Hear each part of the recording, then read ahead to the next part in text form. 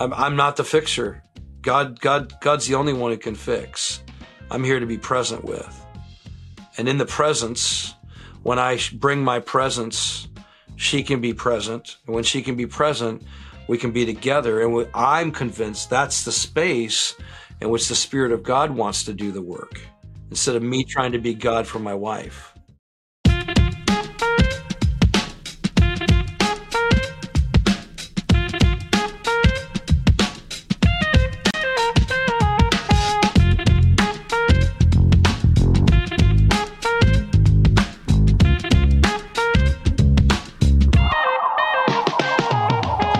What's up, fam? It's your boy, JJ. This is a mini Man-sode Friday. This one was awesome. Jeff Vanderstelt is the man. He is that dude. If you liked him, check out 10 Man Ministries or Saturate Ministries. It got a little emotional. And I think, as someone who has a really hard time sharing my needs, I had a pretty disdainful... Is that a word? Disdainful? I think so. Distasteful view of needs and sharing needs. I just viewed, I want to be the most Christ-like guy. I want to be so surrendered and so, solid that I don't have needs. I have wants, I have desires. I don't really have needs though. And it was just, I don't want to call it self-righteous, or I just didn't know. I didn't grow up in a house where needs were okay. Needs were extremely difficult for me. And I from a younger age had a pretty negative view of emotions, even to the point where I was, in relationships or dating, even with Kate, I would just almost look down at someone if they were needy or had needs. And and that's just me being honest and vulnerable with you guys in that sense. So this episode was just such a treat, not just for you guys, for me personally. I mean, you'll see we walk through a live exercise and it gets emotional. So I think if you're a single guy listening to this and you would admit, whether to yourself or to a friend, me and emotions, we don't get along too great. This is a great episode for you, and my heart's with you. I'm here for you, and we want to see you guys grow. We want to see you guys really, really have a place where your feelings do matter, because I promise you that is going to be the number one most loving thing you can do for your future bride and woman, is to be able to look at them and say, hey, your feelings matter, because I know what it's like to have my feelings matter, and I want to extend that same safe place for you. And that's actually how you connect. But we'll get all up into that in the episode today. I love you guys. I hope you have the best weekend ever. And I will see you guys in the episode. Let's go.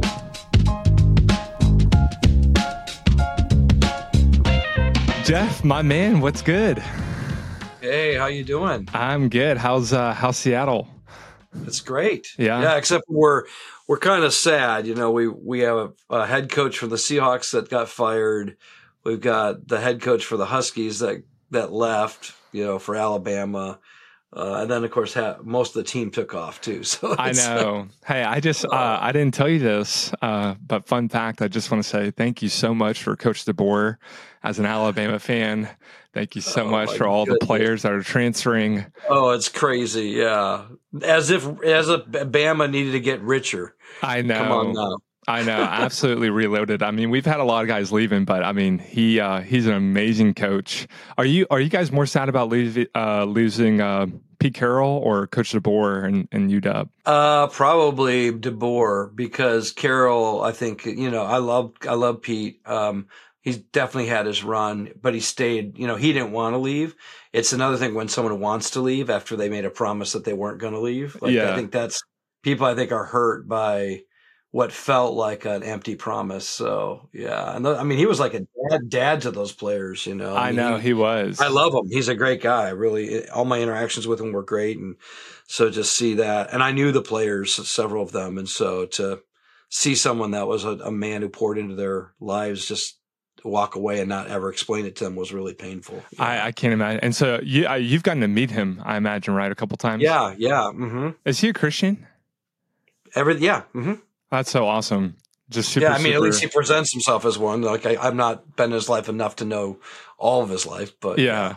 I mean, I was yeah. always just so impressed. I think he's in his 70s and the way that he's running around on the football field and Oh, you're talking catching. about Pete. Oh, You're yeah. talking about Pete. No, I don't think Pete's a Christian. Okay. Coach DeBoer is, though. DeBoer, yeah, I thought you meant DeBoer. Yeah, Okay. DeBoer is a believer. I don't know about Pete. I know people who've been in Pete's life, and yeah, I have gotten to meet Pete. But he's kind of like he's open to things. Like he's really open to spirituality, and so he's open to the things of Jesus. But I don't know that he's ever really committed his life to Jesus. Got it. If he has, I don't know it. So Not like Russ. not like Russ, or there's others like Brooks. Jordan Brooks is a strong believer on the team. Jordan actually, last time he interacted with a bunch of us, said there aren't nearly as many Christians on the team now as there used to be. So, Really? That's so interesting. yeah. Tyler Lockett is a strong believer from what I know. He's got the coolest story. Tyler Lockett does. He's amazing, man. I So love cool. him. Okay, and so you've been in Seattle. Are you? How long have you been in Seattle? Well, I moved here in 1991, met my wife. We were here. I was here then until 97, did a 6-year stint in Chicago and then came back. So I've been here since 2003. Okay. So.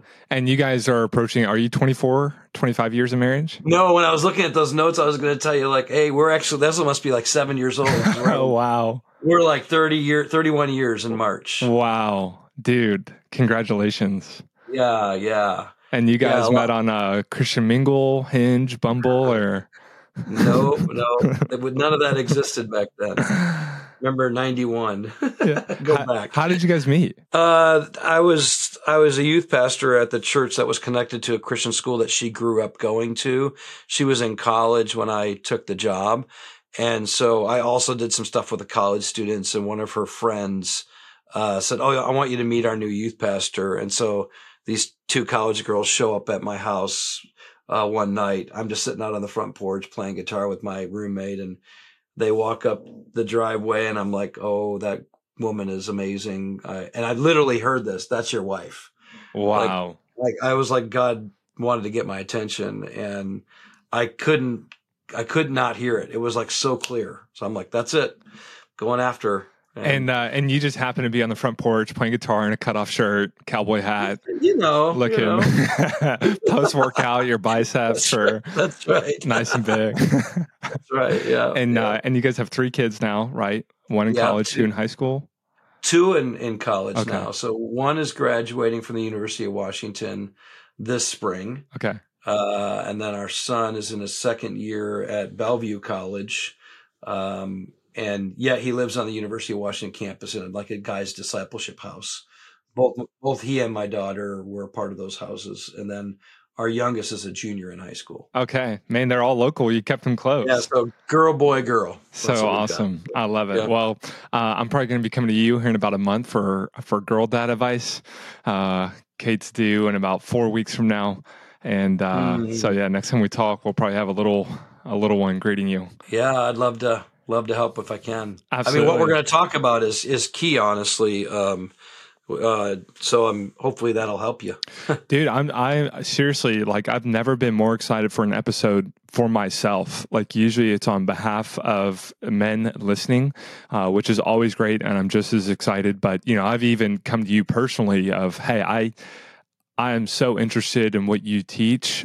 Like, on behalf of myself, I recognize this as totally something that I register with, even as a single, even as a married man. I am just not great with my emotions in this sense. And it starts right from childhood and teenage years. Before we jump in, though, because today's super, super deep and rich, I have a fun would you rather question, okay? I ask all my guys this on Fridays. All right, here we go. Would you rather fight an ostrich to the death, or would you rather fight a shark and the worst that can happen is you lose a limb? Oh gosh, I'd rather fight the ostrich. Oh, you're taking on the ostrich?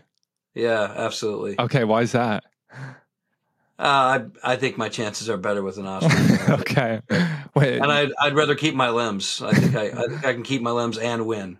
Okay, so Oh, you said I have to fight to my own death or fight to the ostrich's death? like ostrich, like only one of you is leaving. Oh yeah, I'm killing it. Absolutely. Okay. Wait, are you gonna go for the neck? Like, what are you? Oh yeah, just grab that thing and snap it. Okay. I'm a scrapper, man. Like whenever I fought, I didn't lose. Okay. Oh, dude, I see. I would love to see it.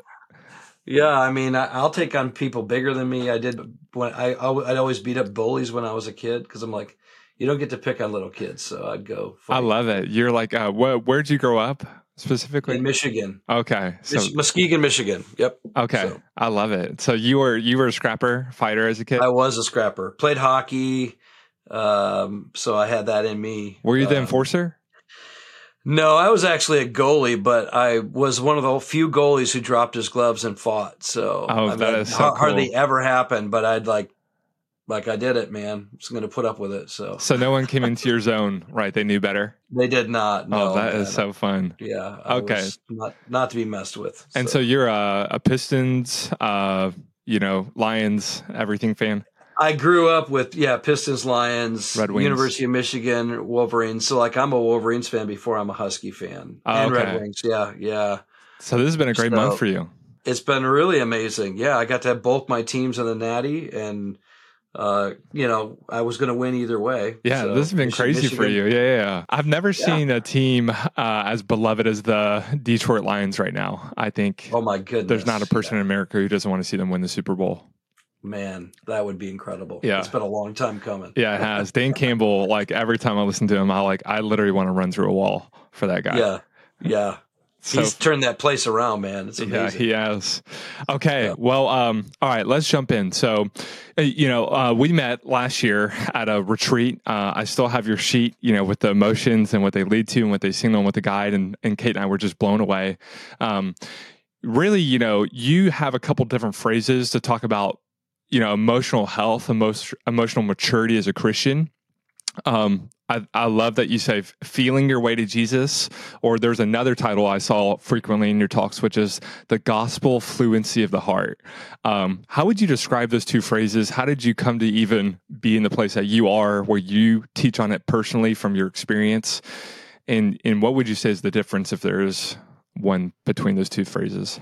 Yeah, some of its origin. So years ago, I wrote a book called Gospel Fluency, and the subtitle is Speaking the Truths of Jesus into the Everyday Stuff of Life, and realize that a lot of people don't see the gospel applying to all of life. They see it applying to maybe forgiveness of sins or life after death, things like that. And so that was a book that I'd written to show that the gospel actually applies to everything. And then I went through my own journey of waking up to my emotional world, getting my heart back, is the language we use with Tin Man Ministries, which is a ministry I'm a part of now. And it's, the Tin Man didn't know he had a heart. And so his journey through Wizard of Oz was really to realize he had a heart all along, but he had to get it back. He had to become aware of it or get back to it. So my own journey led me to start to realize, wow, I had shut down my feelings and emotions at a very early age. And we can talk about that if that's important, but I didn't know how to attend to my awareness of my needs, which is what your feelings do, is they help you become aware of your needs. And therefore, in a lot of ways, I wasn't bringing my real self to Jesus. I wasn't bringing the true Jeff. I was bringing Jeff with a bunch of layers that looked like he wasn't as needy or as in need as I really am. And so I think the feeling your way to Jesus came about when I began to realize that the more that I become aware of my needs, the more that I become aware of my need for Jesus. So Jesus says things like, blessed are they who mourn, for they will be comforted. It's like, well, if you don't feel sadness, you won't mourn. If you don't mourn, you won't realize you need a comforter, which means you'll never know Jesus as your comforter, because you only get to know Jesus as your comforter if you actually have sadness that you mourn that needs comfort. And so there were so many ways that I realized I wasn't going to Jesus because I was not really in need of Jesus to be my healer, my comforter, my protector. I mean, all these things that he is. And so in a lot of ways, I was going to Jesus to be my forgiver, because I felt guilt, but I didn't feel all the other feelings very, very fully. And so now I'm realizing, man, I get to go to Jesus for everything. and he's actually able to meet every need I have, and not just notionally, because I think all of us go, yeah, well, he's great. He'll take care of all your needs. I mean, true intimate acquaintance with him meeting that need in a true relational sense. And so the Feeling Your Way to Jesus is really a subtitle that I came up with for the book that's going to hopefully come out next fall, which will be called Gospel Through the Heart, subtitled Feeling Your Way to Jesus. So we get to the gospel through our heart, but we do it by feeling our way to Jesus. So that's kind of the whole idea. So awesome. And gospel fluency of the heart is that same vein, right? It's just letting the gospel reach and speak the language. I mean, you say fluency, I'm like, well, that's like language, right, of my whole heart, right? Not just like a tenth of it. Yeah, because the reality is, and I don't know if you want me to dive into this, but in terms of how we're made, when you're born, the part of your brain that feels is 95% developed, which is why when a baby's born, and this is what you're going to listen to when you have a new one come into your own life. Right. Like you want crying. If that baby doesn't cry when he or she leaves her mother or his mother's womb or body, comes out into this cold, detached, bright world, right? All the emotions, all the feelings are happening in that moment. And the baby's feeling, scared, lonely, probably hungry. I mean, all these things, we get all these experiences that the baby has, and the baby crying is the evidence that the brain is working, right?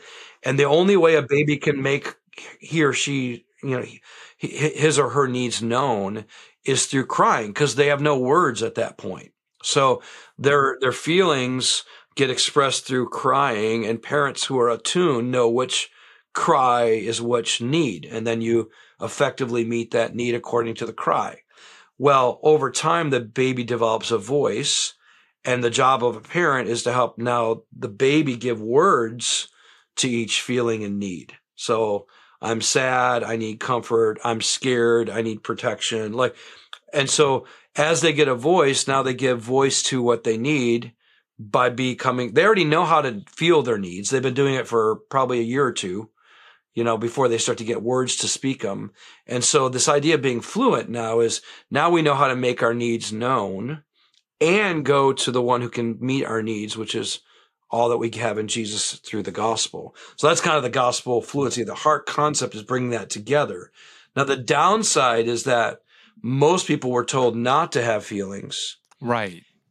Right. And yet and they're told to have thoughts. Like you need to think, you need to be rational here. It's like, yeah, but the problem is men, their brain, the rational part of their brain doesn't get fully developed till they're about 25 to 28.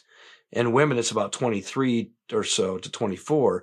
So you're telling, especially boys, and this is what I heard, big boys don't cry, sticks and stones might break my bones, but words never hurt you. Like there's all these things that I was told, these catchphrases of saying, don't you dare feel.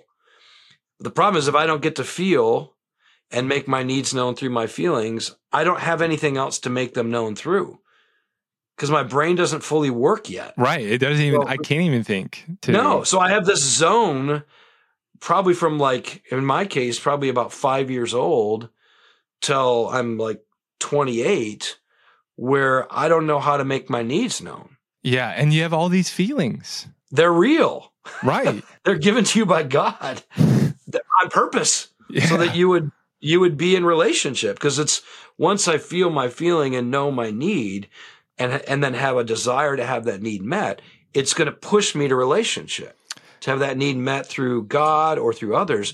So to have to shut down all that is another way of saying, go be by yourself and stay isolated. Yeah. What percentage of men would you say that you work with have shut down their feelings from that age of 5? 80% probably. Yeah. Maybe more.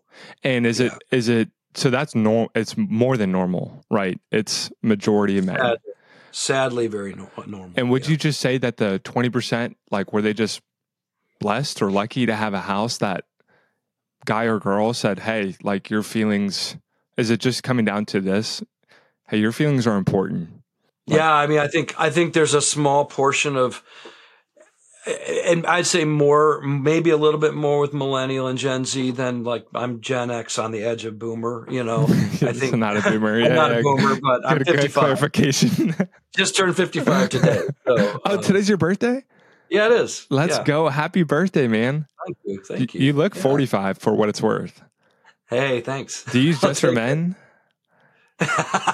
No. Okay. I have nothing that I take. You're all natural. It's all natural. Wow. That's amazing. Yeah. I mean, there's a little gray you can see right there. Yeah. I'm like catching up to you already. I'm 29, Yeah. I've been blessed, I guess, with that. That's great. So yeah, what were we saying? The 20%, the few you grew up with. So I wonder, did the 20%, or maybe it's less. I don't have scientific proof, so it's just, I'm guessing. But right, no, it's great. Did they have parents that just understood how to attune and how to attach at an emotional level with their children? And I think that's probably what happened. I mean, you don't learn how to do it just by, it doesn't happen in a vacuum. It happens in a relationship. So, okay. And, you had a quote that blew my mind, and I really wish I would have heard it. I say 17 years old, honestly, at 5 years old, it would have been great. And I just heard it, and it was like a lightning bolt. You say, to be needy is the best place we could ever be. And I could not think of a statement that I felt more opposite to growing up, even in my 20s, even when I met Kate. To be needy, in my mind, was the worst place I could ever be. And to have a needy partner, a needy girlfriend, a needy spouse, I had just so much disdain, shame, and just like grow up, kind of mentality. And would you say that phrase, for you just changed everything? And how did you come to that place? Yeah, and now I might phrase it just a little bit differently to say I want to be a person who embraces my weakness and is excited about being in need of others. And what I mean by this isn't new, right? This is the Apostle Paul, 2 Corinthians 12. Yes. He wanted this thorn in his flesh to be removed, asked 3 times. God said no. God said, my strength is made perfect in your weakness. So Paul says, I would much rather than boast in my weakness, because it's in my weakness that the power of Christ is made perfect in me. And then you have Jesus in John 5 saying the Son can do nothing apart from the Father. Whatever he sees the Father does, that the Son does also. And then in verse 30 of John 5, he says the Son can do nothing on his own. And then he says later to us in John 15, he says it, the people he's with, but it's also for us. If you abide in me and I in you, you'll bear much fruit. But apart from me, you can do nothing. To me, that sounds very needy. Yeah. If you think about it. You can't do anything apart from Jesus. And when you look at the narrative of Scripture, the problem with sin is, the wage of sin is death. And don't think of that just like physical death. The word death in the Hebrew means separation. So the outcome of our sin, and the word sin really needs to be rightly defined, which is any way in which we don't live out a life that looks like God. You're made in his image. So sin is falling short of the glory of God. The glory of God is the true nature of what God's like being experienced in human life. That's the idea. So any way in which we don't think like God, feel like God, act like God, talk like God is sin. And the reason why is because you're made in the image of God. And so anything that you do that isn't like the image of God, it's contrary to your nature. It's sin. And that sin produces death, which is the word separation. So it leads to a brokenness in our relation with God, with ourself, with others, with the world.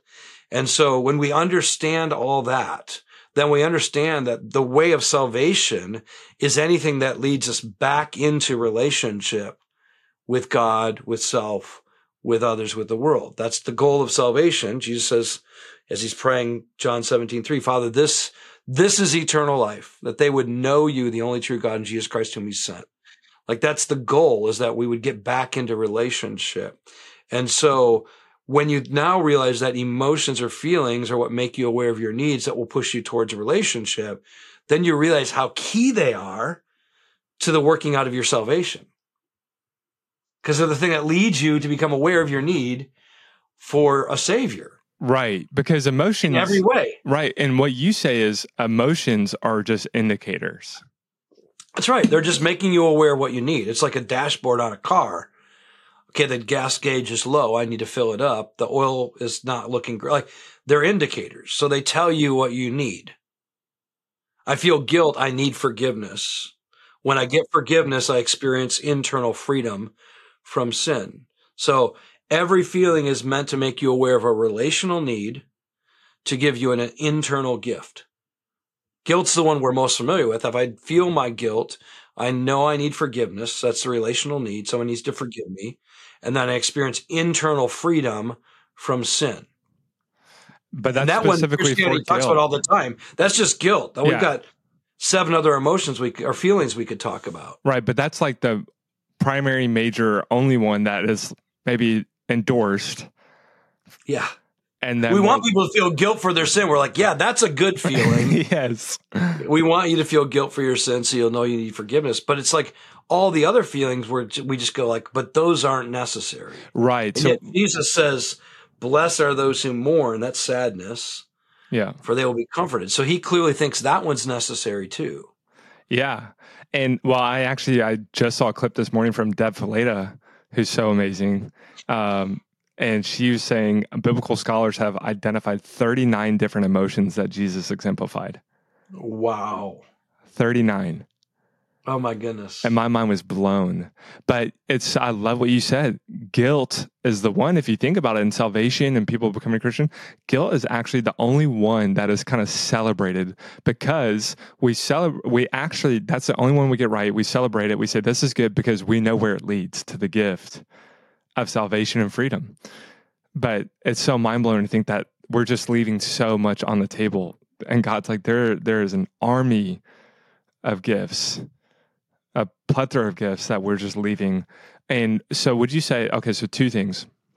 Number one. Before you do that, isn't it interesting that Christians would say we're upset when the world doesn't feel guilt over their sin? Yes. And yet we tell them not to feel the other feelings over all the other parts where they need Jesus. Yes, the anxiety, the anger, the sadness, fear, the loneliness. sad, loneliness, shame. That is so true. I mean, all the other feelings, it's like, well, don't feel that. Well, and what even blows my mind even more, Jeff, is all of them can lead to Jesus in their own way. Absolutely. Like guilt is not the only way that people can come to salvation to Jesus. Yeah, my fear, if I feel fear is a good thing because it says I need somebody who's stronger than me, more capable than me, who can see in the dark when I'm in the dark, like all those things. So it's like my fear is if I don't have some fear, I won't move towards faith in somebody who can save me. Amen. I mean, yeah. And I think about those people in my mind who are, I would say, are the most intimate with Jesus and God. And I'm like, man, what is the one thing they all have in common?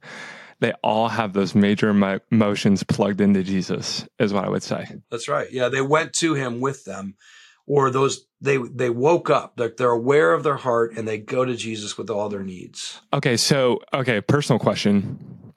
I'm someone who just struggles in general, always have, but even in marriage, to just simply share my needs.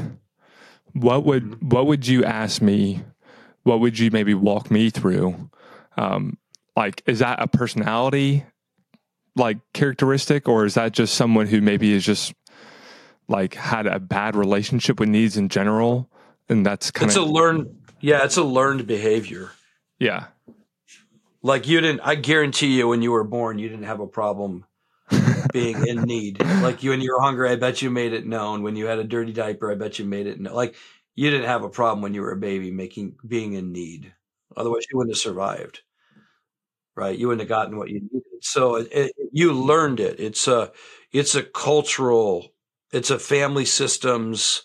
And I would even add, I think the church, and I love the church. Like I've given my life to serve the church. I think the church has created a culture that says spiritual maturity is to be someone without needs. Right. Yes. Or weakness. Yes. I think that we have basically created a culture that says when you have no need and when you aren't weak, then you're mature. Now, and yet, did that Jesus start? does just the opposite. Yeah. Did that start? Like, has that always been maybe the case? I've never studied, church history regarding emotional health and needs, but my gut would say it would almost be like what I experienced with my parents or similar leaders in the baby boomer generation who all became Christians, right? Maybe in the 70s with the Jesus movement. And it was so much about, I'm a new creation in Christ. My past is behind me, right? Including the trauma, the needs, and the suppression. I can't show weakness, right? Because that means I'm maybe not saved. Like, is that what you have maybe kind of seen as how we ended up? Well, there's so many different streams, and you could take it all the way back to Genesis 3, because Genesis 3 is where the serpent tells the man and the woman that they don't need God, right? That's where it starts. So that's this idea of, like, she sees that the fruit is desirous for making one wise. It's the knowledge that she could have. Well, what is it? I can now get access to what I need without relationship, which is a lie. But that's the lie she believes. I can actually have everything I need without relationship with God. And so I think it's been since the beginning of our rebellion that we've tried to find autonomous, rational provision. I'll say it that way. Like we think that's right. By myself, with my own thinking, I can get my needs met. Because that's all that was. It was an appeal to wisdom apart from relationship, which is autonomous rationalism, if we want to define it. Like I can be by myself and I can rationalize my way through life. I then think it's just taken on different forms. I think the Enlightenment and Descartes said, I think, therefore I am. So now, and I think that's got streams of Gnosticism running through it, which is, it's just, if you have the right ideas, the right thoughts, even if they're disembodied. In fact, Gnosticism says they must become disembodied eventually. Like, I've got to get out of this body. So that already says, anything in your body is bad, including your feelings. Because you carry your feelings in your body, right? It's from your brain, but your body is what helps you recognize them. So I think all of that combined had led to it. And then I think you've got a builder generation. Now we're going to fast forward to, more recent past. The builder generation had to go through 2 world wars, depression. In a lot of ways, I think they became the survivors. A lot of people call them the survivor generation. And so when you become a survivor, you go through trauma. And the way to survive trauma is you shut down the emotions, their feelings, right? Just to get through, right? Well, then they raise boomers who become proficient at pragmatism and hard work and getting a lot done, and feelings kind of get in the way of that. Right, the back burner. That's right. Now, here's this is extra bonus points here. I think there's categories you want to think through. There's thought, there's thought, belief, and feeling. Thought, belief, and feeling. Now, by the way, you're born to have your feelings first. So just to be clear, yes. That, I don't know if you ever brought up with that whole train engine analogy. It's an emotionally healthy spirituality. Yeah. Yeah. So you were born the opposite way. Your feelings are the first thing. Then you give thought, you have beliefs about those feelings, and then you give thoughts to those feelings. But the reason why I think those 3 categories are important is because boomers were confident about beliefs and thoughts. They had no problem expressing them. Gen X comes along and says, can you really even know what is true? You've got postmodernism, questioning truth. And then you got millennials that come along, like, even if you thought you could know truth, it would be very offensive if you said you knew truth or believed truth. So now we don't say it. Of course, nobody's feeling. All these generations have, like, that's out the window. And then you get to Gen Z, and it's like, you can't have thoughts, beliefs, but everybody is saying they all feel and lead with their emotions. I would just say, no, they've been impairing their emotions so long, they use feeling language to say what they think or believe. Like, they'll say things like, it's just I just feel like you don't love me. It's like, that's not a feeling, that's a belief or a thought. Wow. But it's it's masked with feeling. Which is the craziest part. As I think about that is the hardest one to deny. Because if I deny your feelings, I deny your experience, and I deny your existence. Right. So millennials and Gen Zs are using feeling language to say what they believe or think. But they're not actually saying what they believe or think. You're not saying they believe or think it. They're saying, I feel it. Like, I feel like God doesn't love me. It's like, no, that's a real belief, And that came from some thoughts you have about the nature of God. Now tell me, and this is for you, because we're getting back to you. You said, what would I tell you? What I would want to do is say, tell me what it's like. What do you feel when you think and believe that God doesn't love you? Yeah. I would say I feel a lot of loneliness. Yeah. I would feel a lot of pain. Mm-hmm. I feel a lot of sadness. Mm-hmm. Yeah, I would just feel so isolated, I guess. Like I'm just so, I'm just so on my own. So you know that when you did that, you just showed up, like you really showed up. Like I saw you. The real you just came out more than you have the whole entire time we were together. Yeah. And you felt it. You knew it because you went there and you were like, whoa. And what that moment was a moment of you expressing your need. I feel so lonely. What's the need? I want to be known. I want someone to be with me. I need a companion. I need a companion. Yeah. I'd feel so sad. Man, as soon as you say that, I'm like, man, I want to come around and comfort you. Yeah. Right. That your willingness to go there, which I didn't think you were going to do, which I'm really glad you did. You really did it in real time. You just made it possible for me to have a relationship with you.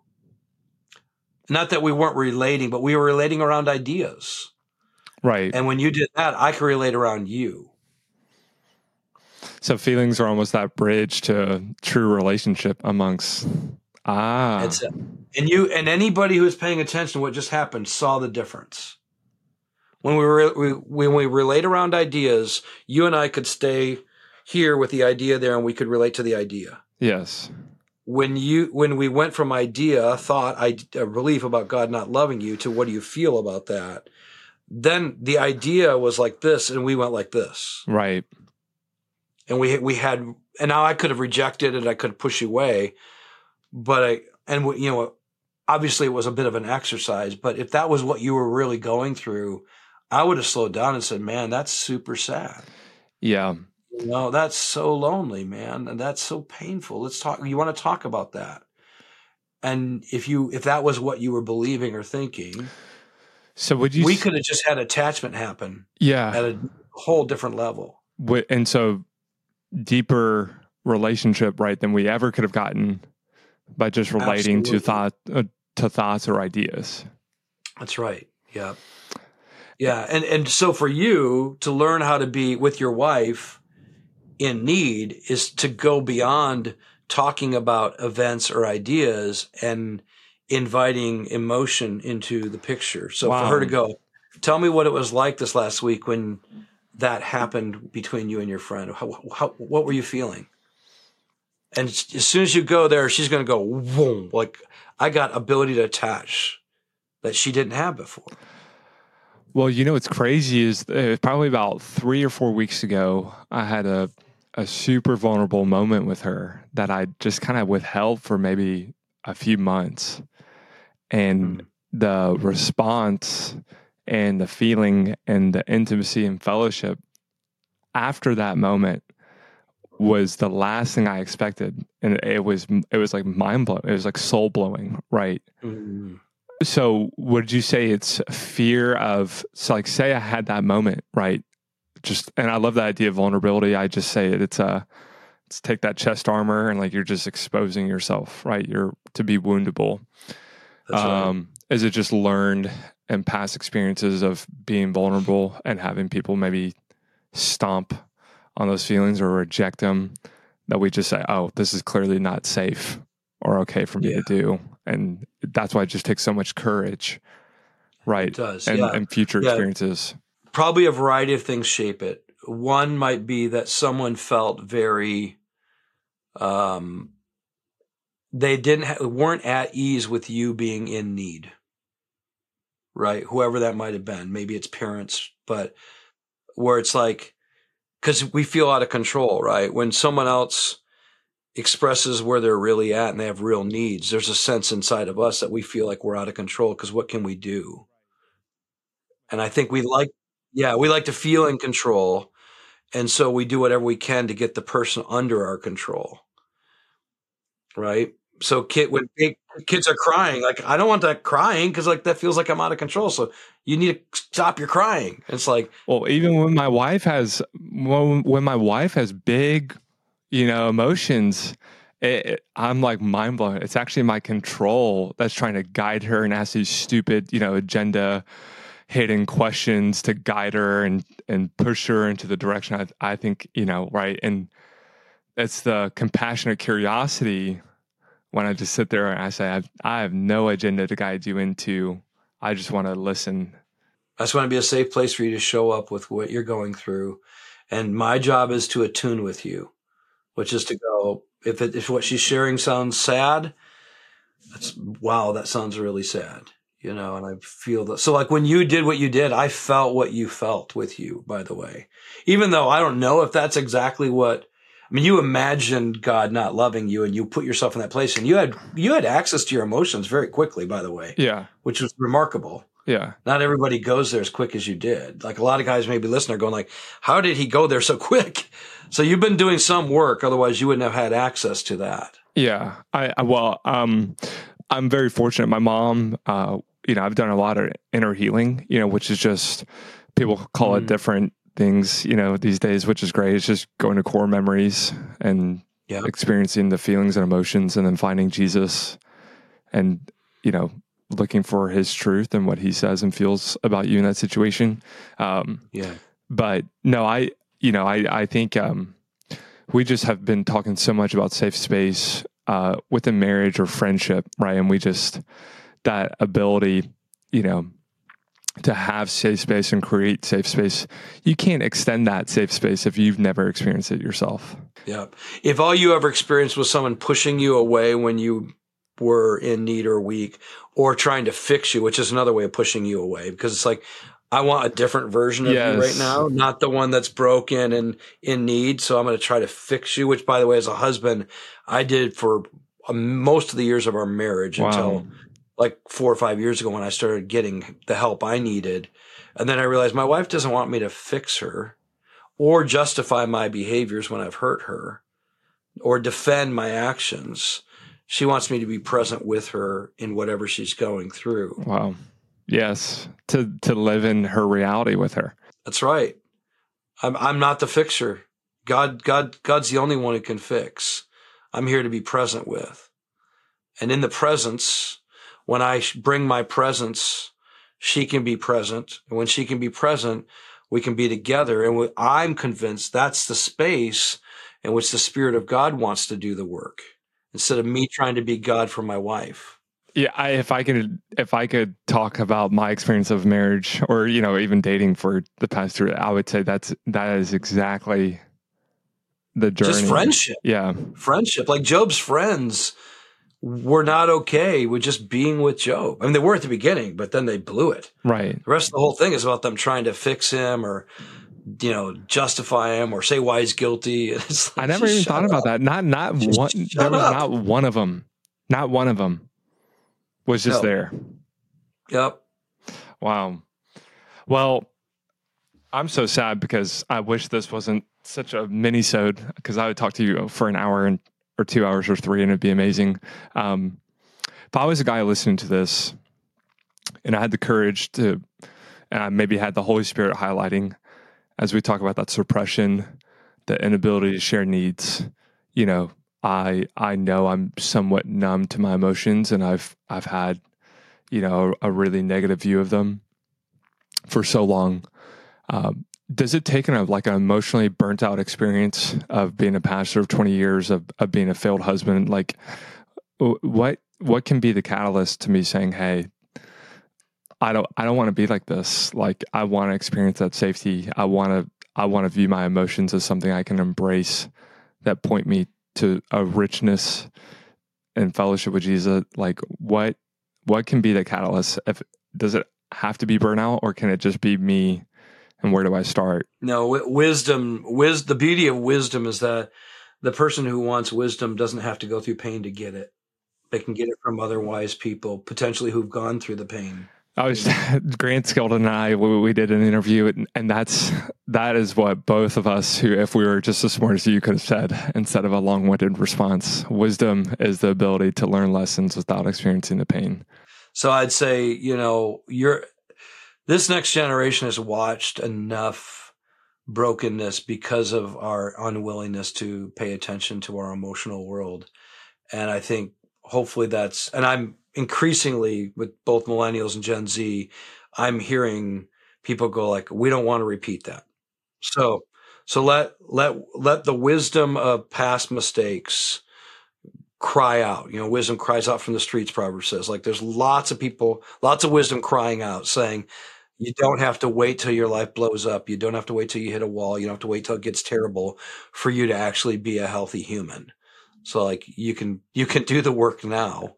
And it's hard on one hand because it takes work. All work is hard, but the work is not impossible. The work is feel your feelings, tell the truth about them, become aware of your needs, and move to God and others in healthy ways to get them met, which requires you got to be sitting with someone who's got some ability to be present, right?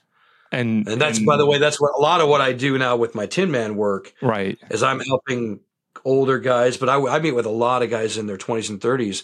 I'm just helping them feel their feelings, tell the truth about them, become aware of their needs, and then start to pay attention to where they've been going to get those needs met, so that we can start to go to healthy places, ideally to God and to healthy relationships. So if I was a guy and I was just sitting here saying, that safe person, the person who can just be with me, and it's not just you and Jesus and Holy Spirit, right? There's the gift of fellowship between you and other men and women. Yeah.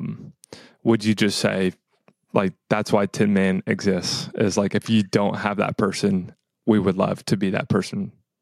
Yeah, I think Tin Man is one of the ways you can do that. I do think, I would invite you to pray and say, God, would you make me aware of somebody who I can see that feels like it's amazing. Like, you'll also be with someone going like, wait a minute, that guy's talking. And when he's talking, he's using emotion as part of his description of what he's going through. So start listening, listening for people when they go like, man, I went through that and I felt a lot of sadness around that, or I felt real hurt.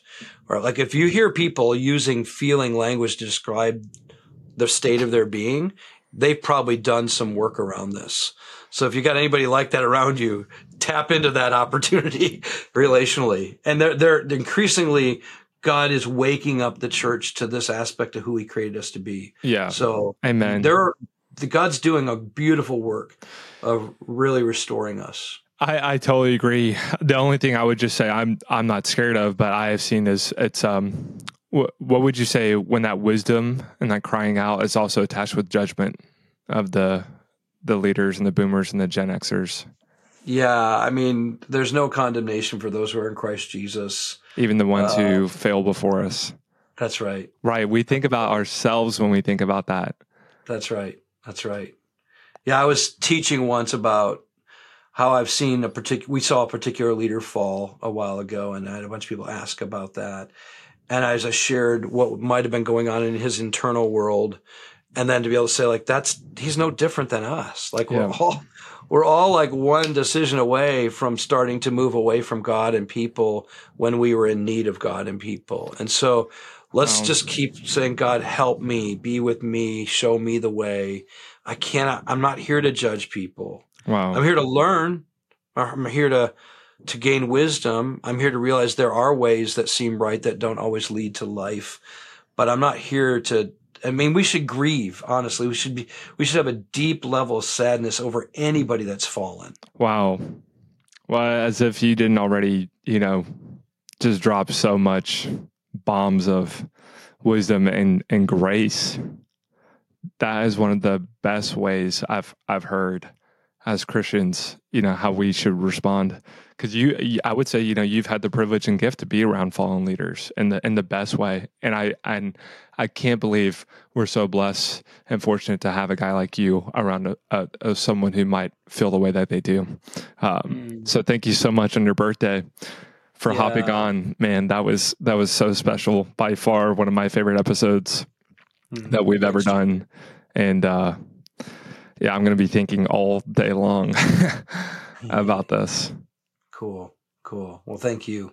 No, I feel so grateful that you gave us your time on your birthday, and for your experiences over the decades that have led you to this moment, to share and encourage men specifically to step into their feelings. Yeah. If I could just leave with this, I'd say, let's learn how to be real men, and real men lead the way with being honest about what they feel and being aware of their needs and not being shy to make their needs known to God and people that are safe. Amen. That's going on Instagram, man. That's a great clip right there. All right, Jeff, have a blessed day. Thank you so much, my brother. Thanks. You too, JJ.